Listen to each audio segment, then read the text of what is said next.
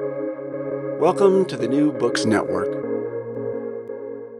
I'm Thashara Dibley from the Sydney Southeast Asia Centre, and today I'll be speaking with Russell Toth, who's a senior lecturer in the School of Economics here at the University of Sydney. Russell's a development microeconomist focusing on the development of the private sector in Southeast Asia and the Pacific, and looks at topics such as financial systems, digitisation, agricultural value chains, and small and medium enterprises.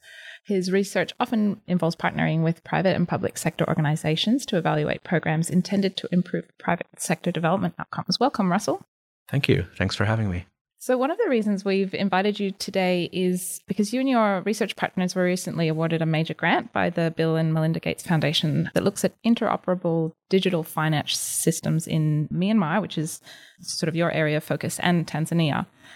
This is a huge project worth around $3.5 million. So just wanted to say, first of all, congratulations. This is a really amazing achievement. Thank you. So I want to sort of get into what the project is about, but I think before that, it might be interesting to get our heads around what your work is in a broader sense. So one of the areas that you work on is financial inclusion. What is it and why is it important? Yeah, so thank you and thanks for asking. So financial inclusion has been a big area of interest in the international development community, I'd say in the last 5 to 10 years especially. So broadly speaking, the idea is that in many parts of the world, people, especially people in lower income brackets, the poor, are separated from the formal financial system. So they have a local economy where people may be able to borrow money or save or get help if something bad happens, so like insurance. But those systems are kind of functioning internally with very little liquidity and access to a lot of the financial tools that you would have elsewhere. So financial inclusion is about connecting people to the broader financial system, providing access to a lot more financial tools and providing a lot more liquidity that can improve people's livelihoods. And what are some of the examples of the tools that you might use? Yeah, well, probably the most famous one would be microfinance or microcredit. So, Muhammad Yunus won a Nobel Peace Prize back in the 2000s for that work, and tens, if not hundreds of millions of households have benefited from accessing microfinance institutions. More recently, with the expansion of mobile phone networks, putting feature phones and often now smartphones into people's hands, you're starting to see mobile money systems emerge. A lot of the focus in financial inclusion has been on accessing bank accounts. And it's in many rural areas, especially, it's costly for banks to provide financial services to people. So mobile money systems allow you to transact in a more kind of restricted way just through your mobile phone. And so that's also increasing financial inclusion a lot. And you've been doing work on financial inclusion tools in Myanmar. Why did you choose Myanmar as a place to look at this? I would say that Myanmar chose me in a way. The first honors student I supervised at Sydney came from a ethnically Burmese family and got me interested in doing research there. But it's a really interesting research context for looking at financial inclusion and looking at digital finance in particular. So in Myanmar, until recently, bank account access, and so basically formal financial access, was very low, around 10 or 15%. And then around 2015, the Myanmar government auctioned off a bunch of mobile spectrum to a couple of international companies. So you went from SIM cards at the time costing around $150 US and maybe 5% of the population or less having access to mobile phones, to now there's more phones than people in Myanmar. And so in, really just 5 years, there's been this massive expansion in access to this digital tool, to having feature phones and often smartphones in people's hands. And that's providing a lot of opportunities to expand access to financial services. So could you talk to us a little bit about the ways your work has contributed to more inclusive digital financial practices in Myanmar? A lot of my work involves evaluating the impacts of different interventions that are meant to expand access to finance for the poor. So a lot of researchers work on evaluating government and public sector programs. And what's maybe a bit different about my work is that I often partner with private sector organizations and companies that are interested in the impact of their programs. So they might be promoted to partner to do research because they want to know how effective their program is. It might bring them, public relations benefits. It might allow them to subsidize some of this pro-poor programming through donor funding and things like that. A couple of recent examples of that in Myanmar would be, one would be in partnership with the World Bank and BRAC Myanmar. So the idea behind that project is that it can be particularly expensive for microfinance institutions like BRAC, which is the world's largest NGO, to bring financial services in rural areas. So even though microfinance has a really cost-effective model to bring financial services to the poor, it's still expensive for MFI agents to go out and meet with clients. For example, in Myanmar, the interest rate on microfinance loans is 28% per year, and about 8% of that interest rate margin is basically the cost of reaching clients in rural areas. So microfinance institutions would love to lower that margin, and we'd love to expand financial services, particularly for farmers.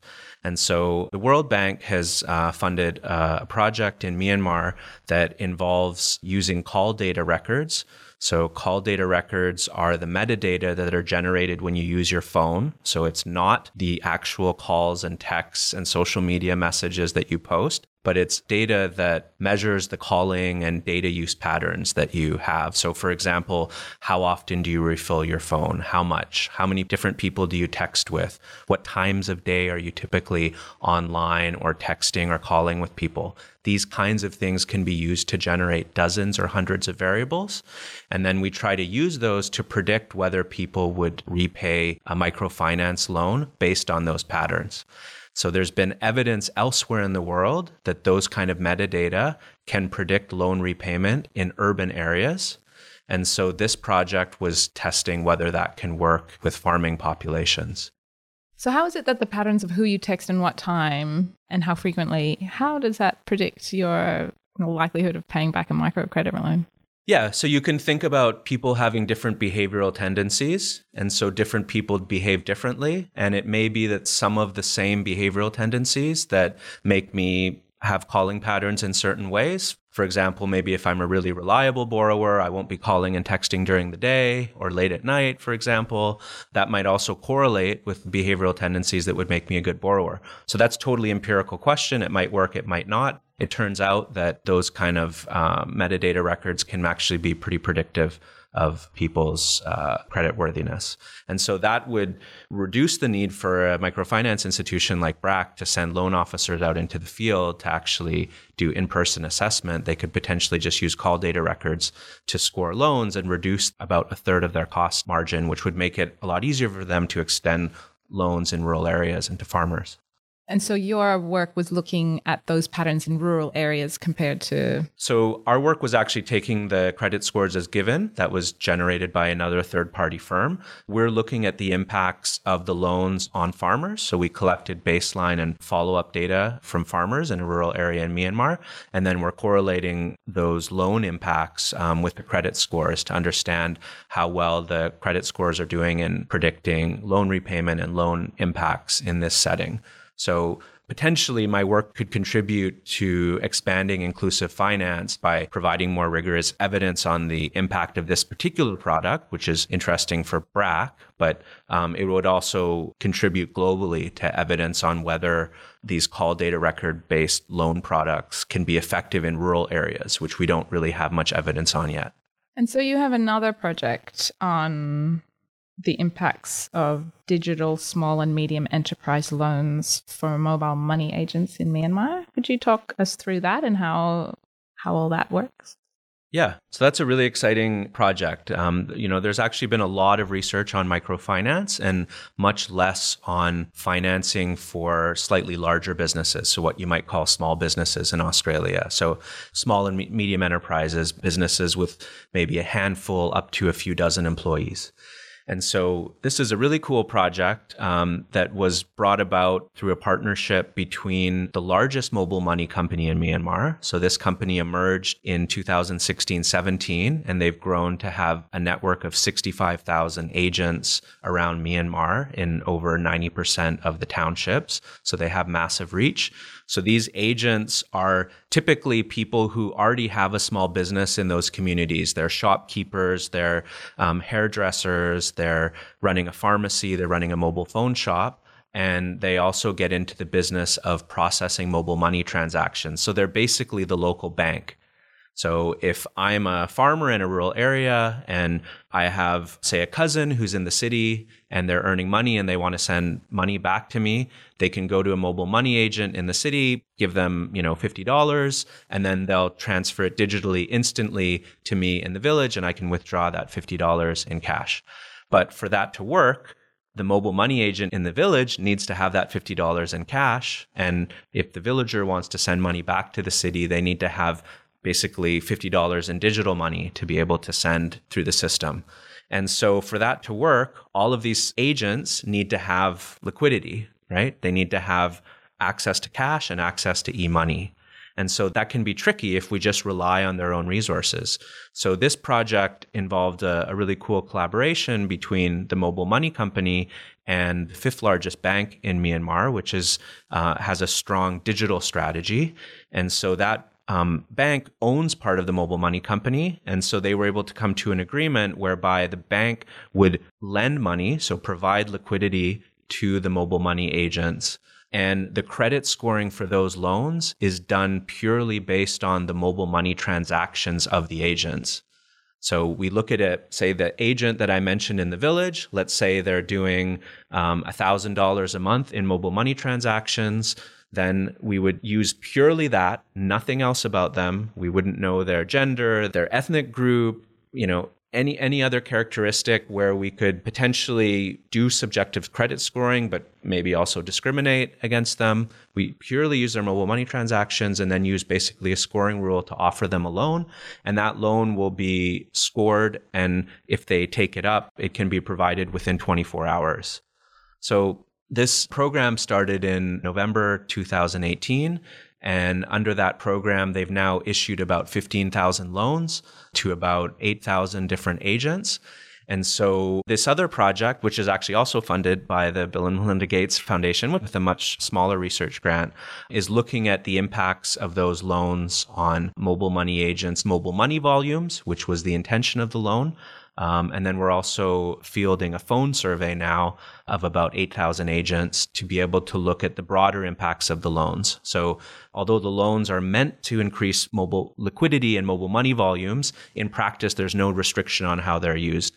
So the agents could use them to expand their business. They could spend it on their children, their household, whatever. So our survey is trying to look at those broader outcomes and understand the impacts of this very innovative small business loan in this context. So interesting. And how do these projects, how have they fed into this latest grant that you've got? Is there a link? Not really a direct link, but I think being involved in these projects has established me as one of the key researchers working on these issues in Myanmar. And, these are two projects among many that I've discussed with many people in the industry. We've had events and workshops and other things. So I think when this opportunity came up for the larger grant, I think I was identified as a prospective PI, as someone who would be able to really drive this agenda forward, particularly in Myanmar. Really, that was kind of the connection. And so this new project is on interoperable digital finance. So for people who have no idea what that means, well, what is it? Yeah, it's a very descriptive word. So basically, the idea is that in my other work, we're looking at the impacts of specific financial products kind of on end users, a digital loan product. But financial inclusion is increasing. End users are more and more accessing these different financial tools. It might be through microfinance institutions. It might be through mobile money companies. But often those user networks don't talk to each other. So if one person in one village is accessing the formal financial system through a mobile money company and another person in another village is accessing it through a microfinance institution, it would not be easy at all for them to, say, send money to each other. To be able to send money to each other, they need to be on the same network. So you've got, in many countries, you're creating a bunch of disjoint networks that don't talk to each other easily. And so interoperability is about creating a back end so all of those networks can talk to each other and reduce a lot of the frictions for people to be able to send and receive money and some other benefits that we can talk about. So it sounds almost like computer programming exercise rather than an economics type of project, is it?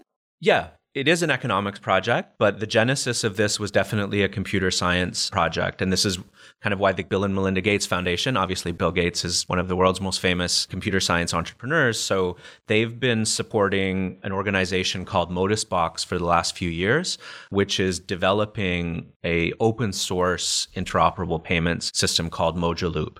And there's staff within the Gates Foundation and their financial inclusion initiative who have developed a set of principles for how these kinds of systems should work, which are called the level 1 principles. And so there are a few different principles that, they say that payments should be instantaneous. So if I send a payment in this system, it should clear within seconds. So even in Australia, if I sent you a bank transfer, it would probably clear overnight if we were in two different banks, right? In these systems, every payment would clear instantaneously. It would be even superior interoperability to the kind we enjoy in some ways in our financial systems. Obviously, I could also PayPal or Venmo you the money and it would be a lot faster, but in some ways it would actually be an upgrade. And other level 1 principles include pro-poor governance. So there's an eye to the needs of lower income people in the countries where these systems are being implemented. And so what's your role in it? What's your contribution to the project and how do you see it playing out in Myanmar? So the Gates Foundation has been supporting Modusbox to develop Mojaloop, and there's other payment systems around the world that are aligned with the level 1 principles. For example, Tanzania has developed a system called TIPS that isn't Mojaloop, but it's similar to that. And so the Gates Foundation is also very concerned with evidence and evidence-based policymaking, like in their financial inclusion initiative. So they want, social science researchers to come in and evaluate the impacts of these systems. So there's a kind of a nascent theory of change that if you implement an interoperable payment system in a given country, this should reduce frictions to financial transactions and bring about more economic efficiency, but we don't really have evidence for that. And so the role of our project is to start filling that gap in what is right now very much an open frontier. We don't know almost anything kind of rigorously about interoperable payment systems in lower income countries. There is some evidence from the EU and from the US and other, kind of OECD, more advanced countries, but from developing countries, we know very little. So our job over the next 3 years, and I'm sure beyond that, will be to develop thinking on this, theories of change, to think more carefully about how these systems might impact the economic system and impact the lives of end users and benefit them, where there could be benefit or things could go wrong also, and then to gather data and collect our own data to quantify and measure that and test theories and develop new hypotheses. So do you have any hypotheses at the moment about what you're likely to find?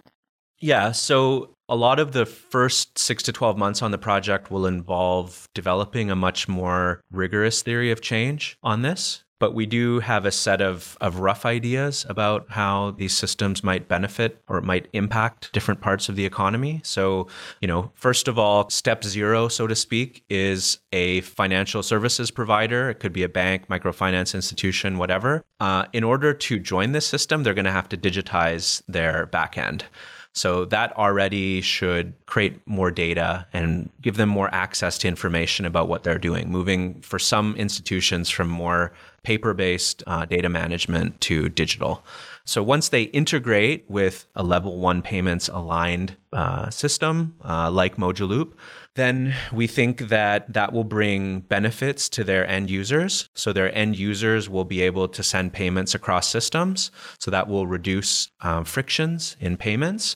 And we already know that from the research so far on rolling out a single mobile money system, we know that when people get access to a mobile money system, they become much more financially resilient.